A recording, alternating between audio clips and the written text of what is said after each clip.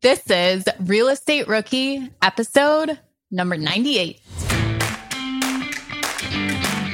My name is Ashley Kerr, and I am here in person with my co-host, Tony Robinson. It feels like we're on the set of like TRL, or like I used to watch 106 in Park when I was growing up. So this is what I feel like the host from the afternoon TV shows. So Tony knows this is my dream, to pretend that we're on like a talk show and I get to hold the microphone. And we're making it happen. We're making it happen now. Well, what's new with you, Ashley?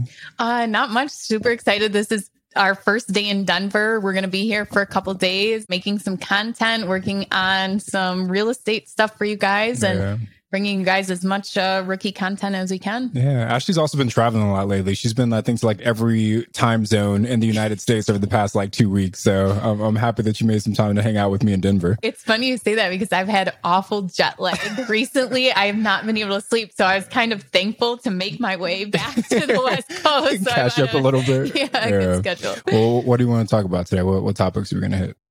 Remember when you had to pay to get a lead's phone number? It was like the dark ages until Deal Machine made skip tracing a thing of the past. Now, with your Deal Machine plan, you'll get unlimited access to phone numbers and contact information for no extra cost. That's right, get high quality, reliable information trusted by leading financial institutions, all fully compliant with the federal Do Not Call list. Explore over 150 data points, including age, gender, marital status, occupation, and a ton more. Trust me, this is the data you need for off-market deals. With new filters, people flags, and color-coded phone numbers, lead management just got a ton easier. Ready to step up your investing game? Sign up for a Deal Machine plan today and gain immediate access to this unlimited treasure trove of contact information and phone numbers. Just head to DealMachine.com/BP. Transform your lead generation and deal-making strategies with Deal Machine. Sign up today and start exploring the unlimited possibilities at DealMachine.com/BP.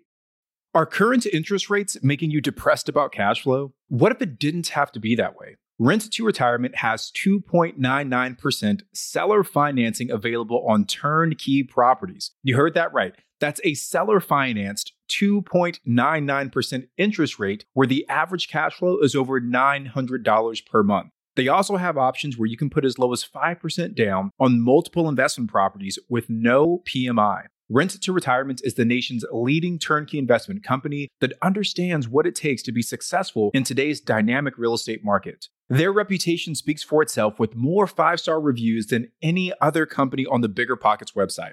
Rent to Retirement offers fully turnkey properties that are newly built or renovated, leased and managed, allowing you to invest with confidence in the markets that offer the best returns. To learn more, visit renttoretirement.com. That's renttoretirement.com. Or text REI to 33777. Again, text REI to 33777. This show is sponsored by Airbnb. Did you know that I turned one of my first homes into an Airbnb? It's true. And it even helped me get the extra income I needed to launch my real estate career. So if you want to try your hand at making even more income with your property, Airbnb is the place to be. Your home might be worth more than you think. Find out how much at airbnb.com/host. Okay, so I really want to talk about just our first deals and what we learned, what we experienced, maybe what we would do different and what worked.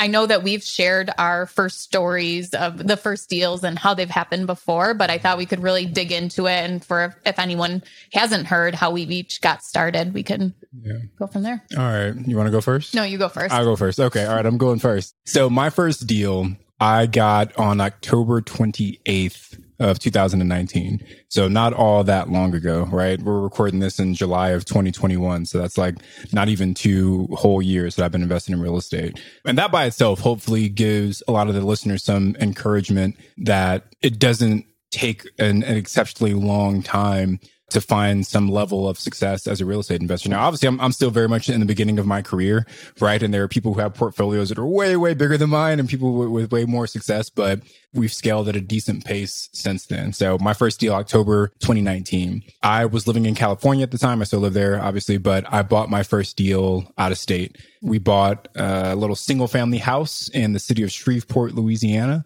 We paid $100,000 for the house, spent about another 55 or so on the rehab.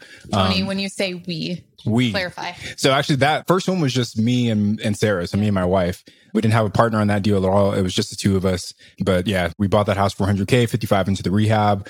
But I think the most unique part of that story of my first deal was that we spent $0 on the rehab and the purchase price. Like out of pocket, we spent $0. We found a local credit union that said, Tony, if you find a good enough deal where your purchase price and your rehab are no more than I think like 75% or something of the after repair value, we as the bank will fund the entire transaction. And I said, okay, cool. Right. And I went out there and I started finding ways to kind of make that happen. And I think we looked for about 2 months, underwrote a lot of deals, submitted a lot of offers that got rejected. But after about 2 months, we found a seller that was willing to negotiate and they accepted our price. And we're kind of off to the races from there. Rehab, maybe 2 months.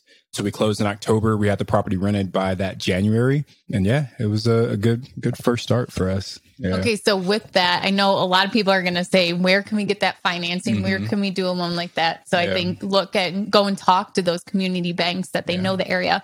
My one question is, how did they find out the ARV? Did they rely on you for that? Did they pull their own comps? Yeah, that's a great question. So it was a really cool process because the bank actually handled a lot of the work for me as the investor. But in order for them to confirm the ARV, what they did is that they sent an appraiser out to the property.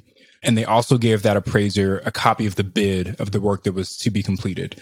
And the appraiser walked the property, saw its current condition, saw the current layout.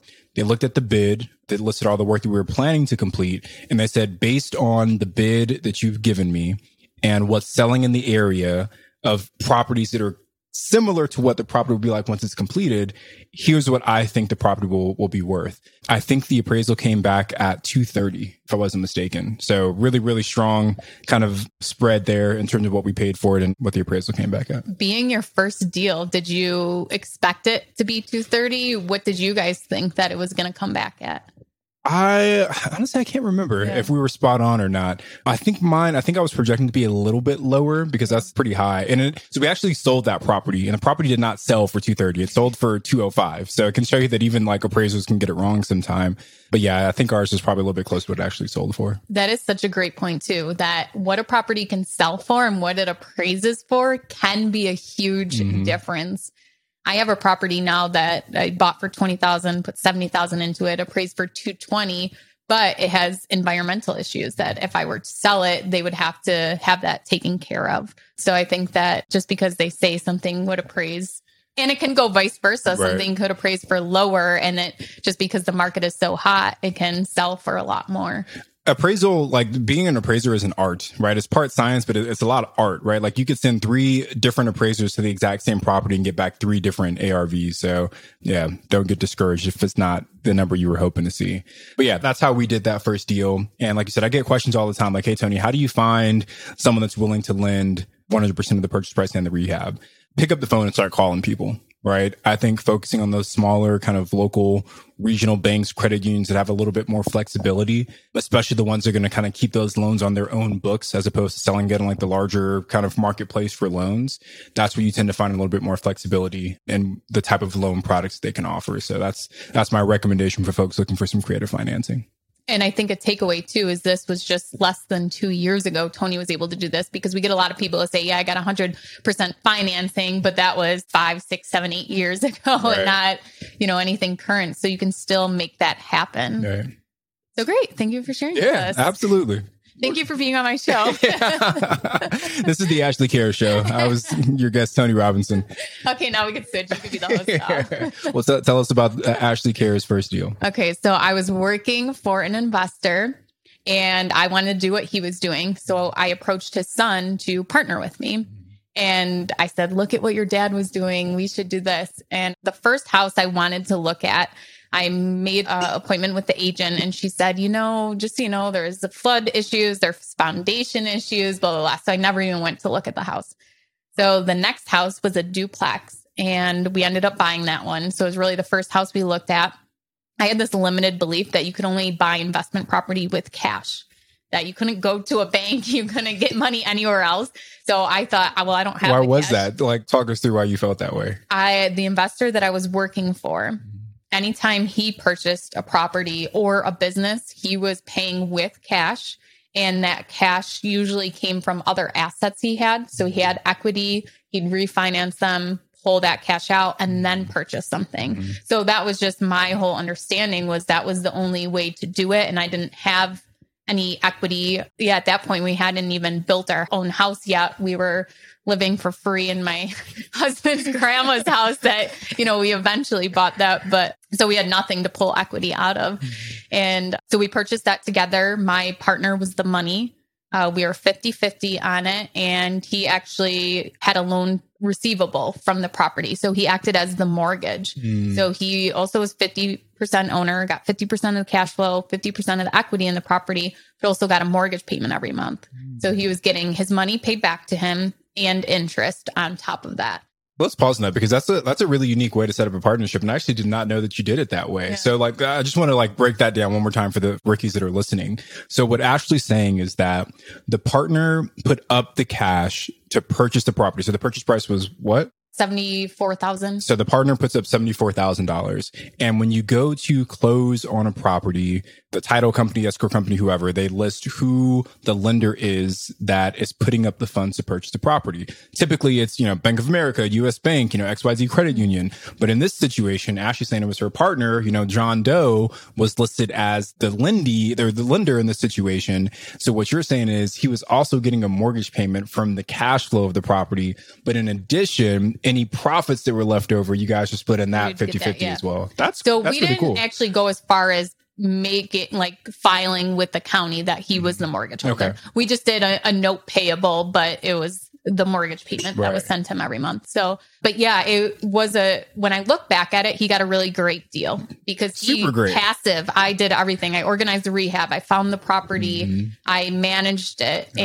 But then I look at it, I never would have gotten started without him. Totally. So taking that leap and being generous with what he was getting out of the deal made him more comfortable. And it became to my advantage because then I just propelled from there and could grow a portfolio. How long ago was that first deal? What year was 2013, I think. What is that, 8 years or maybe ago? 2014. Okay. 2014. I don't know the exact date. When you said that, I was like, oh, geez, I don't know. September 2014. Yeah. So we're looking about 7 years ago, right? Yeah. And I love what you just said about the first deal. Even if you don't make a ton of money with that first deal, it's all about the experience. It's all about the things that you learn from that first deal. And for me, on my first deal, I learned how to underwrite and analyze deals because I analyzed so many deals for that first one.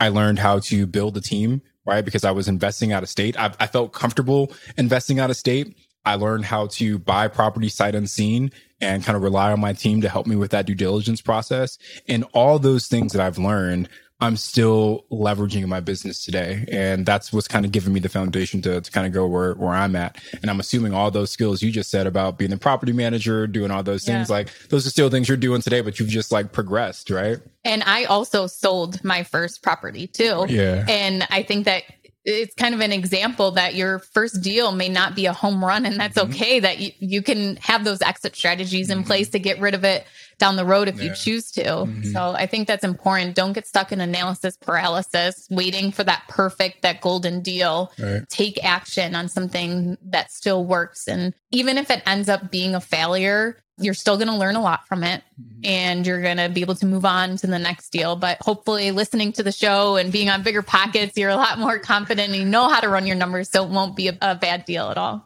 And even like you said, even if it's a bad deal, like the second house I bought, I talk about this on the show all the time. It's still for sale, by the way, if you want to buy it in Shreveport. That house we're actively losing money on right now. But it was the first deal that my partner and I did together. And now we've done, we just closed on a property last Friday, I think 10 short-term rentals together now. And we wouldn't have done that had we not done that first house together. So it's like, you never know what's going to spring or come from that first deal, even if it doesn't work out financially. Now, obviously, we don't want you guys to go out there and spend the last money that you got and get into financial ruin. But we're saying you should be buying these properties with a little bit of cushion so you can absorb some of those kind of peaks and valleys. So don't be afraid. Just get started. Yeah. And you guys have so many resources available to you to help you make sure that you're not getting into bad deals. So take advantage of that. Just on the Real Estate Rookie Facebook page, there's so many people that answer questions for you, going on the Bigger Pockets forums, listening to the podcast. So I started in 2014, September 2014.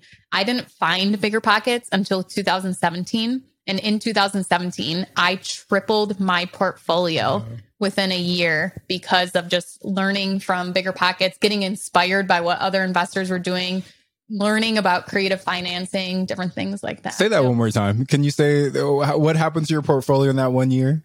So when I discovered Bigger Pockets, I tripled my portfolio in a year. So like something that you see all the time is it takes people a year and a half, 2 years to get that first deal done, right? Like they're reading, they're analyzing, but they're afraid. But once they get that first deal done, it's like this domino effect happens where the next one comes just kind of in rapid succession. And you see them just start to like build this momentum and pick up the steam. And it's like a locomotive, right? It's like a train where it takes a long time to get started, but once it's rolling, it's humming. So, and then you have to be cautious that it doesn't seem too easy. Then you start overdoing like, okay, now I need to slow down. Yeah, you need to slow down a little bit. But so we're hoping that all of you guys can get to the point where you no longer have to worry about the next deal. You're worried more so about slowing down and not growing too fast. So well, that was good. Yeah. I'm glad we talked about this today. So thank you guys for listening today as we are live from the Bigger Pockets headquarters.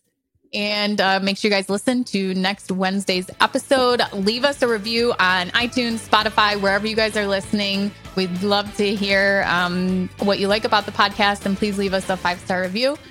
Thank you guys so much. I'm Ashley at Wealth from Rentals, and he's Tony at Tony J. Robinson. And we'll see you guys on Wednesday.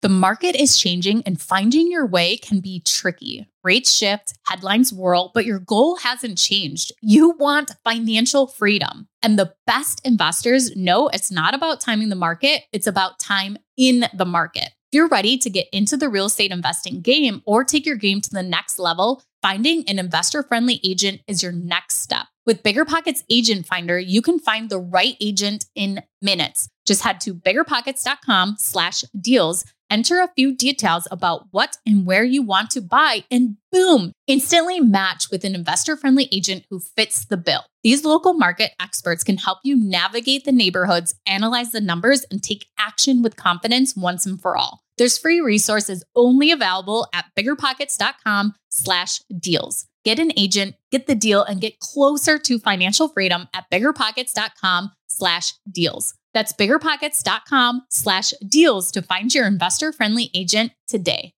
The content of this podcast is for informational purposes only. Past performance is not indicative of future results, and all host and participant opinions are their own. Investment in any asset, real estate included, involves risk. Use your best judgment and consult with qualified advisors before investing. Only risk capital you can afford to lose. Bigger Pockets LLC disclaims all liability for direct, indirect, consequential, or other damages arising from reliance upon information presented in this podcast.